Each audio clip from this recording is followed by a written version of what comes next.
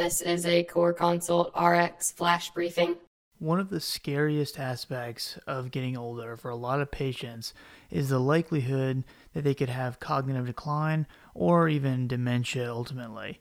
And the question that I hear very frequently is what medications or what over-the-counter supplements can I take to stop this progression of cognitive decline or reverse dementia? And there are a lot of different products on the market right now that advertise that they have this secret ingredient that can help patients regain cognitive function and increase learning ability. Prevagen is one that's advertised a lot. They claim that it can bind up free calcium in the brain and stop any kind of damage that can ultimately lead to dementia. They haven't really produced any peer-reviewed analysis of those statements, and there's not a lot of literature out there about drug interactions and things like that and long-term side effects, so I really stay away from that one. There's also things like huperzine A or vinpocetine. There's several other products, but all of the literature out there is very debatable on whether or not it's all that effective. So there was a systematic review that was published at the end of 2017 in the Annals of Internal Medicine that examined over-the-counter supplement interventions to prevent cognitive decline or patients that actually had clinical Alzheimer-type dementia. And they examined a total of 38 trials, and they looked at things like ginkgo, they looked at B vitamins, they looked at vitamin D plus calcium, they looked at beta-carotene, they looked at omega-3 fatty acids, soy, all these different products. And really the only combo that really showed some effectiveness from a statistical standpoint was daily folic acid plus vitamin B12.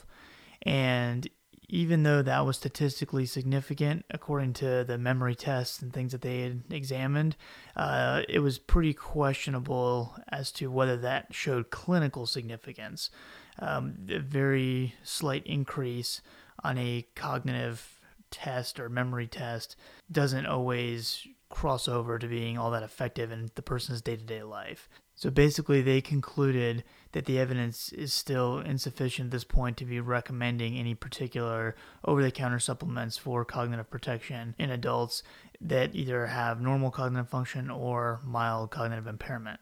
So if medications won't work, what about cognitive training? So they actually published a systematic review dealing with cognitive training and the prevention of cognitive impairment and dementia in patients in the same issue of Annals of Internal Medicine. And in that review, they included 11 different trials, and ultimately what they found was that there seemed to be an improvement in whatever task or whatever training the patient was receiving.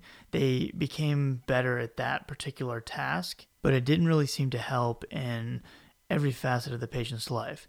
So it was just really what they had been training. And the other thing was that the cognitive training really only seemed to help patients that had normal cognitive function.